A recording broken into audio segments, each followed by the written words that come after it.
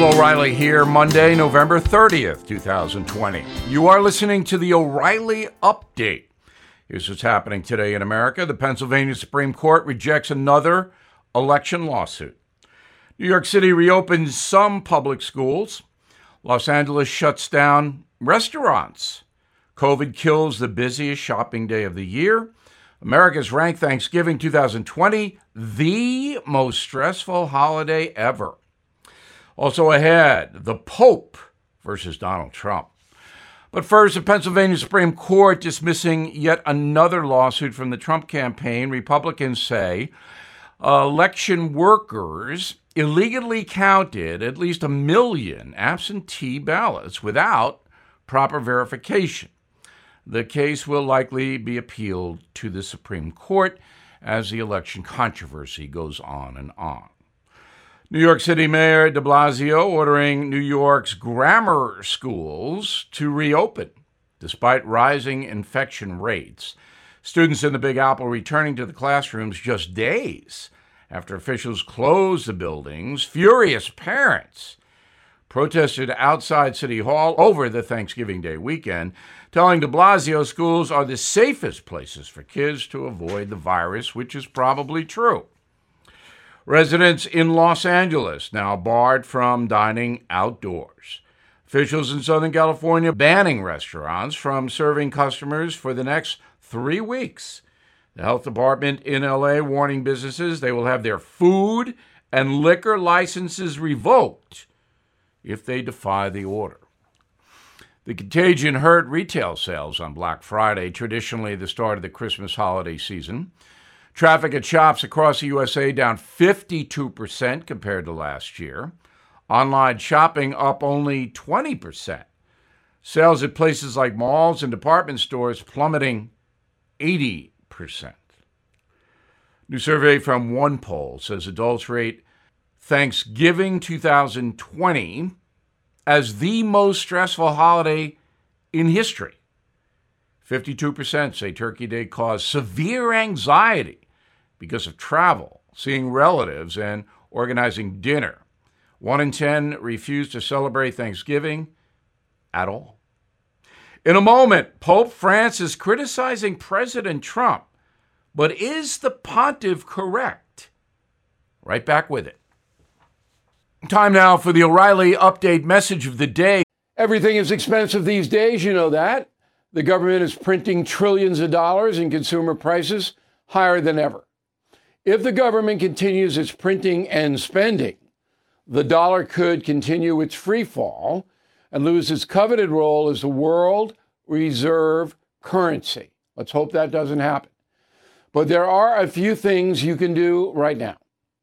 American Hartford Gold can show you how to protect your money, your retirement, your hard-earned savings against inflation by helping you diversify a portion of your portfolio into physical gold and silver. Start with a short phone call, and they can have physical gold and silver delivered right to your door or put inside your 401k or IRA. So please call or text them right now. Tell them Bill O'Reilly sent you. Call 877-444-GOLD, 877-444-GOLD, or text GOLD to 65532. Again, that's 877-444-GOLD, or text GOLD to 65532. Pope Francis versus Donald Trump. The Pope is a good man. At least I think so. He's seriously interested in alleviating suffering and corruption around the world and uses his influence to do that. His ultimate boss must be very pleased.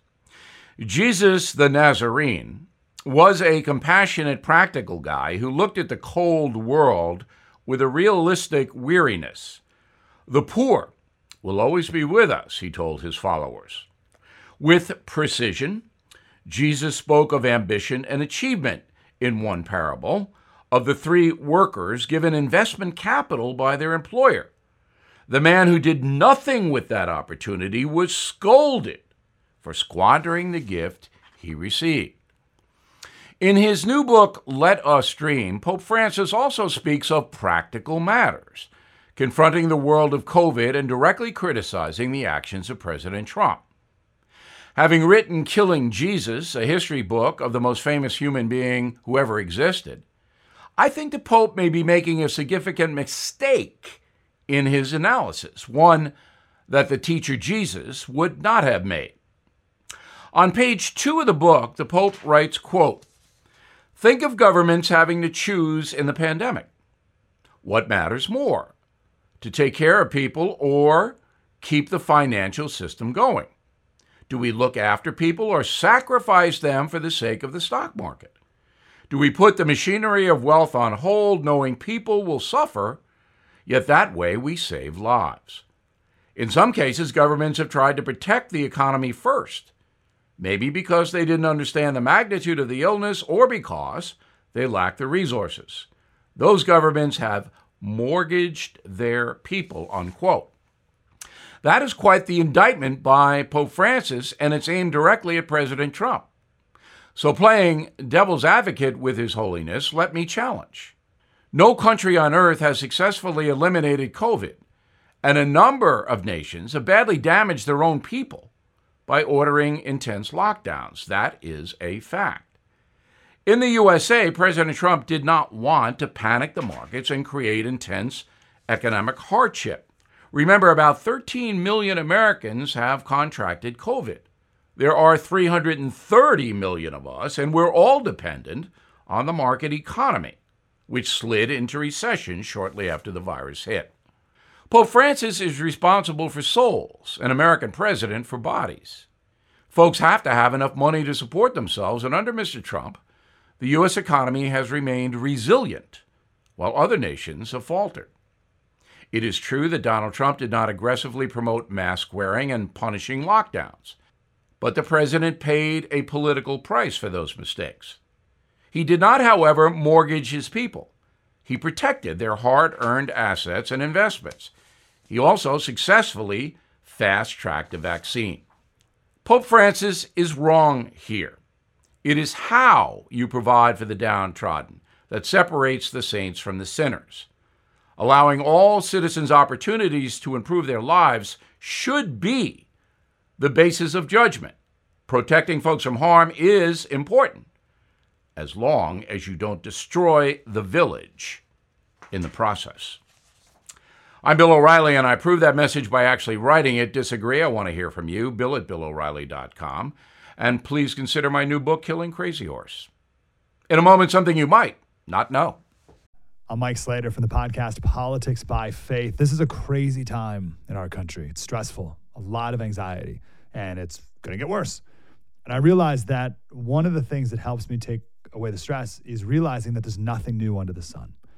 So on this podcast, we take the news of the day and we run it through the Bible and other periods in history to realize that we've been through this before and we can rise above again. Politics by Faith, anywhere you listen to the podcast. Politics by Faith. Now, the O'Reilly Update brings you something you might not know. Jeopardy! Record holder Ken Jennings will be the first in a series of interim hosts replacing the late Alex Trebek when the show resumes production this week.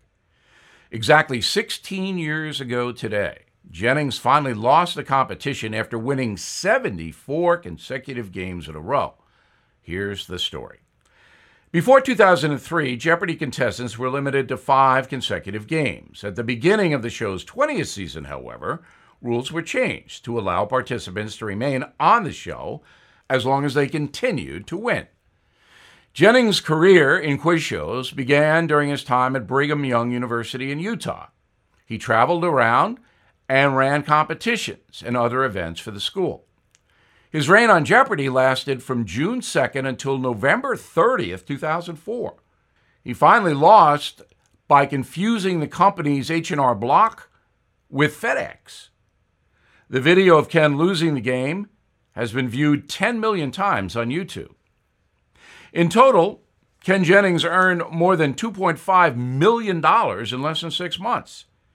That phenomenon created a national buzz around the show that first aired on NBC back in 1964. Ratings jumped 22% when Jennings was on. So he will be the first to take Alex Trebek's place since the legendary host started running the show back in 1984. Mr. Trebek died earlier this month at the age of 80 from pancreatic cancer. And here's something else you might not know. While it may seem Jeopardy revolves around the host and contestants, an entire crew of people work to come up with the unique questions. The show employs 36 researchers and analysts to create the categories and clues used to stump the contestants. If you end up on Jeopardy, please choose your words wisely. The game has 3 judges listening live to the participants' answers. If you pronounce something wrong or add an extra syllable, game over, as Ken Jennings knows all too well. So Jeopardy will continue after the legacy of Alex Trebek. In my opinion, no one can ever replace Alex. He was an American. Hey, this is Vivek Ramaswamy. The media has systematically lied to you. The Hunter Biden laptop story, the origin of COVID-19, the Trump-Russia collusion hoax, or how your money's being spent in Ukraine. Enough already with the lies. No more lies, hard truths only. That's what the Truth Podcast is all about. It's not standard conservative talking points. If you want that, go somewhere else.